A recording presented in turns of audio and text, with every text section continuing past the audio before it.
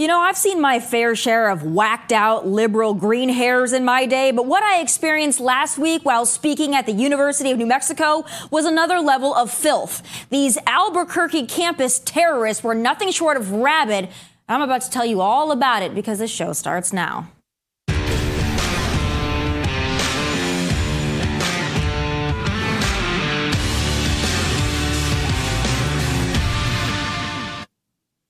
I've become quite used to liberals going berserk when I come to speaking events, especially on college campuses. They whine, they cry, they throw tantrums, they protest. All that is fine and dandy. Use the First Amendment, call me names, whatever.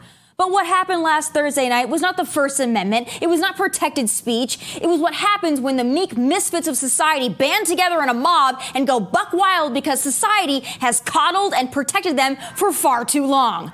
This angry mob of disgruntled thugs pushed through campus security, shoving and physically assaulting the campus officers attempting to guard the doors. They pulled the fire alarm, made verbal threats, and continued to try to push their way inside, screaming and chanting expletives at the top of their lungs. About 30 minutes into my speech, they became so aggressive and out of control, they nearly busted through the doors. And it was at that point the campus officers rushed me, my dad, and an elderly couple into the student union back kitchen for our safety. But some of these saintly protesters now want to claim what they did was peaceful and an exercise of free speech. Yeah, no. It was so bad that New Mexico State Police, Albuquerque Police, and the emergency response team had to be called in. Not by the university, mind you. UNM did nothing, despite the fact they knew this mayhem was planned, knew it was getting more and more dangerous by the minute, and knew personal safety for me and the other students was at risk. They just didn't quite frankly give a damn. But these wildly triggered campus liberals, with the help of Antifa provocateurs, billed their riot as a protest against white supremacy because these wackos have learned if they use that banner and that cause, they'll be granted the moral high ground regardless of the merits and can act in any manner they choose with no repercussions. But can you imagine the outcry if this has happened at an event for a liberal, leftist, or Democrat speaker? Boy, I have a strong feeling those involved would be suspended, fined, or both at the bare minimum. But as for these rabid liberal banshees, no, celebrated. It wasn't until UNM got a call from Fox News and the incident started trending on Twitter that they made a statement they'd investigate what happened. Well, let me help you, UNM. Your beloved campus social justice warriors plastered it all over social media. And the ringleader behind the whole thing is a journalist for the student-run campus newspaper, for God's sake. If you'd like to know a little bit about him, he was previously arrested for restraining and sitting on his girlfriend for over an hour and threatening to put her head in a meat grinder. Yeah, sounds like your typical First Amendment advocate, right? The man is practically the James Madison of Albuquerque right there. But it wasn't just psychotic college kids that celebrated what happened on Thursday night. The disgusting blue checks and liberals of Twitter, they had to chime in. A New York Times reporter, a former NBA turned podcaster, and of course, the always abhorrent Keith Olbermann. I'm forced to hide out in a student union kitchen before being taken away by a SWAT team in an armored vehicle, and these loving and tolerant feminist liberals cheerlead it. Imagine if a conservative writer or a TV personality tweeted about any liberal woman in my situation and then called her an escort. These Twitter a-holes, the protester, the university, everyone involved, disgusting. You know, I can take name calling, I can deal with signs and chants and protests. This was not that. And what was their goal? What would they have done if they were able to get in that room? Would they have mauled me, kidnapped me, dragged me through the campus? I don't know. They kicked holes in their own student union and assaulted officers, so it just goes to show how little F's they give about basic decency. And look, I'm safe. I was escorted safely by police. I'm fine. But think about those students who attended the speech. I don't even know how they were able to get out of there without being harmed, but I hope to God they all did and they got home safely. And now they have to return to class with these psychopaths who tried to attack them. And all for what? Because Tomi Lahren came to speak at a completely voluntary speech in a student union banquet hall at 7 p.m. on a Thursday night. If you're wondering why your kids go to college conservative and come home communist, well, look no further than the campus environment aided, abetted, and fostered by Democrats, the media, and the university system at large.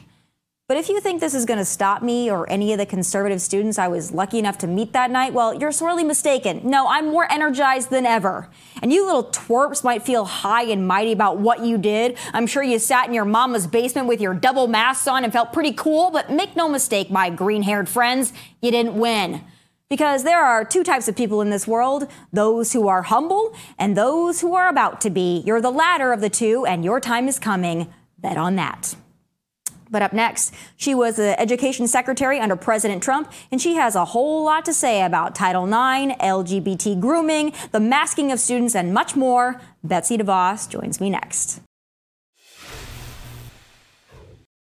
As a powerful conservative woman appointed to a well-deserved position within the Trump administration, my next guest is no stranger to controversy, so I know she's going to have a lot to say about the state of education, or should I say miseducation of today's youth. The K-12 indoctrination model is alive, well, and woke, but we're about to put it to bed. Joining me now is former U.S. Secretary of Education Betsy DeVos. She's also the author of the book Hostages No More, The Fight for Education, Freedom, and the Future of the American Child. Betsy, there's so much going on in our country right now, and I'm telling you, I really wish that we still had you at the helm. Well, thanks, Tomi. It really is alarming what has transpired, what has actually been revealed to parents across the country in this last couple of years. You know, early on in the pandemic, I said the unions are going to go too far. They're going to overplay their hand, and they've doubled down on that at every step of the way. And it's just a tragedy what has happened to kids from coast to coast. Well, not only are they doubling down, they're attempting to rewrite history. Now the teachers' unions and many prominent Democrats are trying to say that they wanted to keep schools open. They didn't want kids masked. I mean, it's amazing how they're gaslighting all of us into believing that they were for in-person education and all these things. But speaking of the teachers' union, we know how much power they wield, and we know that they really have the Democrats by the jugular, especially in places like California, and we saw throughout the pandemic. But when you were Secretary of Education, how did you deal with them, and what advice would you give somebody who wanted to reel them in from the current state of power that they have? Well, I've dealt with them for 35 years as I've advocated for policy change that supports and empowers families and really takes that power from the unions, which has only strengthened over the last several decades. What I recommend is that we continue to reveal all of the ways in which they have actually been self-serving, not serving kids. And parents saw this firsthand and continue to see it, not only with the lengthy shutdowns, lockouts, close downs, mask mandates, but then the curriculum that they found out their children are being exposed to, whether it's offensive, totally age inappropriate, sexually explicit materials, or whether it's woke CRT curriculum, you name it. Parents have been disappointed. Parents have been angered, and rightfully so. Not to mention the fact that well before the pandemic, kids were struggling in their ability to even learn because the schools were not serving them. The unions and their allies have had a stranglehold on American kids and their learning opportunities for decades. And they've now been exposed. It's time for change. It certainly is. And I think it's frustrating because we love teachers and we always try to separate the teachers' unions from the teachers. But I don't know, that line seems to be blurred, at least in the last couple of years. So we like to think that those that go into education want to teach students. They want to teach students reading, writing, arithmetic. They want to foster educational and academic growth. But a lot of the teachers now that we have in the classrooms, unfortunately, have been there really to push a political agenda or a political narrative. And the parents that are speaking out about that, the DOJ calls them domestic terrorists. When you heard that, what were you thinking that, the FBI, now these parents are basically on watch lists as if they're common criminals for wanting, their kids to be able to breathe freely, maybe not be followed into the bathroom by a biological male, all these things that we've learned in the last couple of years. What were your thoughts when you saw it all go down? Well, it's just appalling to think that because parents have spoken up and want to know more about what their children are experiencing in their classrooms, They've now been called, as you said, domestic terrorists, and they've been investigated by the FBI. It is a matter of totally misplaced priorities on the part of this administration to go after parents who are rightfully concerned about their own children, while at the same time looking the other way when far too many things are going awry in other places in the country. This administration has taken the good steps that we took during the Trump administration to put the focus on kids, on their learning, their opportunities to learn, and an empowering families to find the best place for their kids to learn. They've taken all of our policies and turned them absolutely 180 degrees, continuing to solidify the power with the teachers' unions and their allies, who are all about themselves. They're not about kids. But there's a lot of things happening right now. You mentioned critical race theory, but also this LGBT grooming that's going on. And a lot of folks think that the answer is private schools. But a lot of the private schools, even here in Tennessee, kind of illustrious private schools, they're dealing with the same thing with the CRT, the learning all the pronouns, all these pamphlets that kids are getting. They're learning how to bind their chest and tuck their private parts. I mean, it seems like it's almost impossible to root this out. What would your suggestion be for parents who can't afford to pull their kids out of school into these smaller classrooms or to this private learning? What do parents do at this point? Well, first of all, they continue to speak up at their school board meetings and in their communities about these issues, raising the questions and really demanding to see what is being taught to their children. But secondly, they need to support candidates that are going to support them, giving them as parents and families the opportunity to control their kids' education dollars. I've often said we should be funding kids, not systems, not buildings, not systems. If we metaphorically attach, like a backpack, the money that is already being spent on a child on that child's backpack for that family to decide where they want to get their education, we're going to see resolution to many of these issues. We're also going to see a whole lot more creativity for kids in the ways they learn and in the places they learn. And we've seen this happening in a state like Arizona, the first state to go to a universal education savings account. Families there during the pandemic got together and formed little micro schools, or basically, larger homeschool situations. And frankly, many teachers found those very attractive as well. Those are the kinds of things that education freedom policy can support, and can support families regardless of their income to pursue. And I've always said, too, and a lot of Republicans have been for school choice. And it's so bizarre to me, as much as liberals and Democrats talk about education and they talk about wondrous teachers, they don't believe in school choice because, of course, they're beholden to the teachers' unions. But another thing I want to get your take on, because I think this is really interesting. Right now, we're seeing an influx of illegal immigrants across our southern border. These kids, a lot of them are children. They got to go to school somewhere. And, we have compassion for these students that need to be placed in schools. Of course, we look at children and we treat them with dignity and with respect. But I have to wonder, the places that they're going, usually already underserved communities. These students don't speak English. They're being put in a classroom that's already at capacity or over capacity. What is happening then when you have this situation and more coming in each day to the American students in these classrooms? How does their education suffer, or how is it impacted by this influx coming across our border? Well, it's clearly exacerbating a problem that's been there for a long, long time.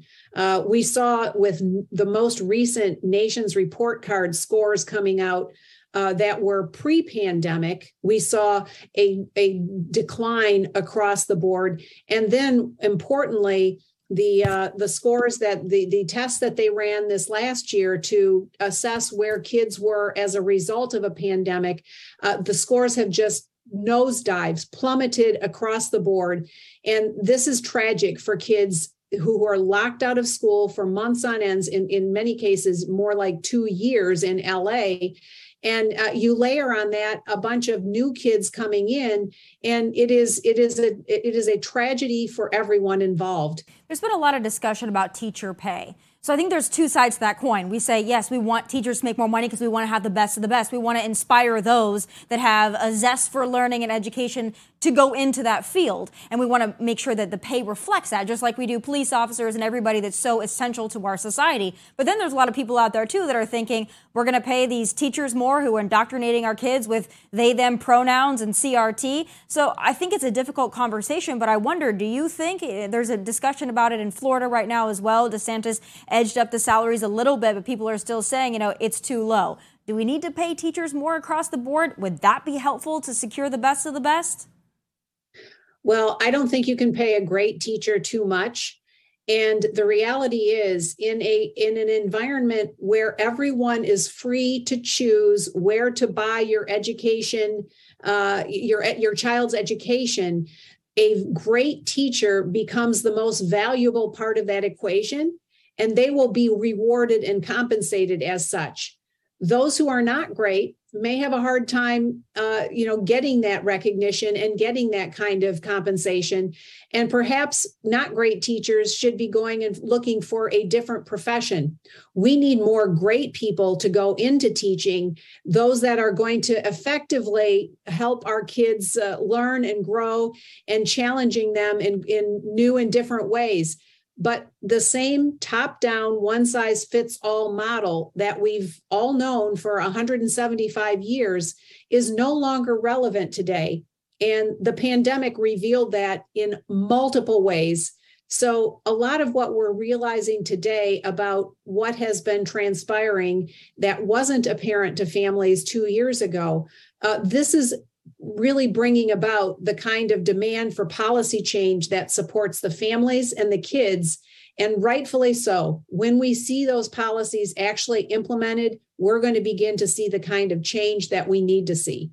Well, I think we saw it too last year in Virginia, or this year, I guess, in Virginia, this last election. Parents really stood up and moved the needle in that election. And I think we're going to see that if people remain focused in midterms. But lastly, I have a feeling that your book is a lot about all this and about school choice and about freedom. But tell us about your book and what people are going to learn when they read it. Well, it really is a tool for parents to give them a more of a voice and more tools for advocating for their own children and how they can help be part of the change that needs to happen. And I really encourage folks to pick it up. It's also little part memoir because I think there's a lot about me that people don't really know and understand, as the media certainly didn't give me a lot of opportunity to speak for myself. And so it really is about the story of education freedom and the fight for that. And many of the people with whom I've worked for, like I said, 35 years to really enact the policies that we're seeing, the momentum for which is just it is magnified today. Secretary, I have to ask you too in closing, because I'm just personally curious. Did you get the same treatment from colleagues, from friends, from family, from peers before you worked for President Trump as you did afterwards? Or was it just that attachment to the word Trump that made people come after you with daggers? Because it seems to be with a lot of other folks in the administration that was the case. Well, I'm sure that was a part of it, but I was an enemy of the teachers' unions well before I went to Washington. I had gone toe-to-toe with them in a number of states in which we worked, and they have fought long and hard to protect their turf and to protect their control, to demand the resources. 99% of their reported political contributions go to the Democrats running for office, Democrats in elective office that promise to do their bidding. And we're seeing that fully blown in this administration. And so I was not a stranger to these kinds of attacks, but it was certainly a whole new level when going to Washington. So what does Randi Weingarten think of you? I have a feeling she doesn't praise you highly. We know on the record hasn't praised you highly, but have you had any conversations with her that haven't been in front of cameras, in front of the media, or haven't been publicized, where you've actually been able to get down to the bare bones of things? Because you are two big heavyweights in this system of education, and I'd be curious to know if maybe she's a little bit different when the cameras aren't on. Well, I recount this in my book, but I did visit a school with Randi while in office. And I actually spoke with her on my first day in office. I reached out and said, I know we don't agree on a number of things, but I'm sure we can find common ground on some things. And so I invited her to visit a school with me. She invited me to visit one with her. I agreed to go to the one of her choice first. And sadly, we could never seem to find a date, or she could never seem to find a date to visit the school that I chose. But that story is recounted at some length in my book. And we did have conversation off camera there.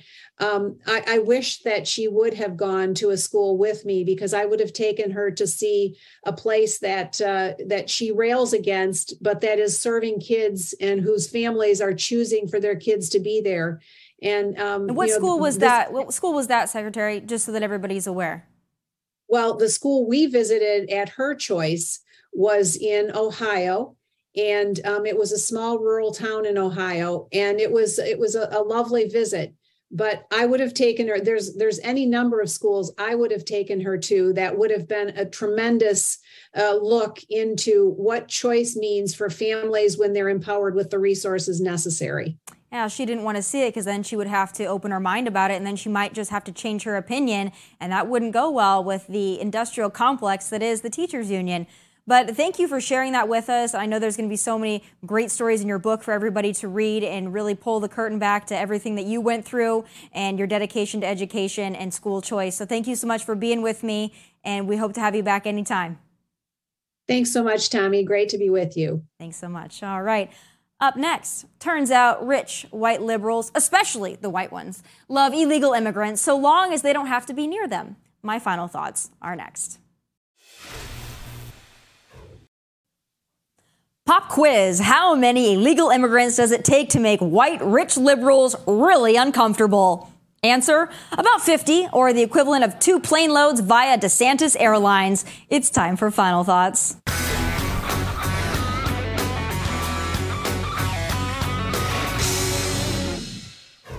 Yes, if you have folks that are inclined to think Florida is a good place, our message to them is we are not a sanctuary state, and it's better to be able to go to a sanctuary jurisdiction. And yes, we will help facilitate that transport for you to be able to go to greener pastures.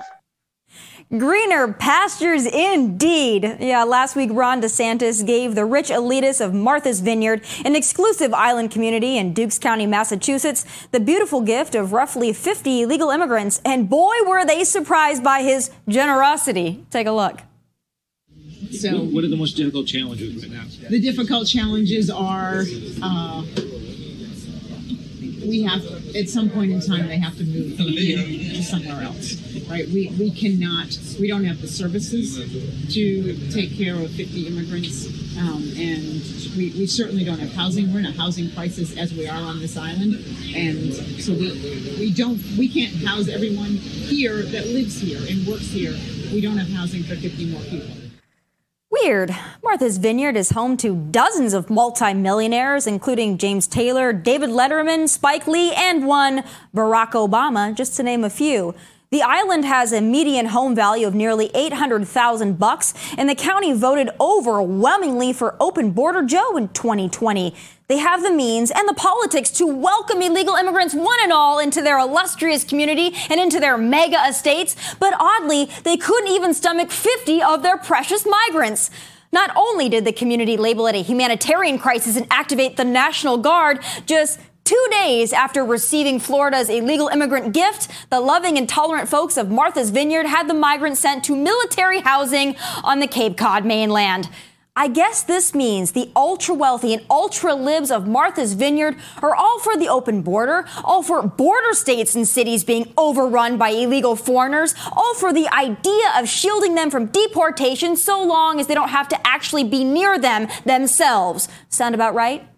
Well, that's too damn bad. I say keep sending the flights, keep packing the busloads, keep spreading the illegal immigrant love far and wide into these blue sanctuary cities and states. If they don't have the geographical luxury of seeing that loving, intolerant, open border, well, keep sending the open border to them. 50 illegals, folks. That's all it took for these liberals to cry foul. Now take that and add the population of Ireland, and you've got the number of illegals we've let waltz across the southern border since Biden was vote by mailed into the White House. If the liberals want to turn a blind eye to it, well, put it right under their nose and right in their backyards and they'll flinch. You can take that prediction to the bank. And those are my final thoughts. Be sure to follow me on Twitter, Instagram, and Facebook at Tomi Lahren. And don't forget you can watch the entire show and exclusive content on Outkick.com. From Nashville, God bless and take care.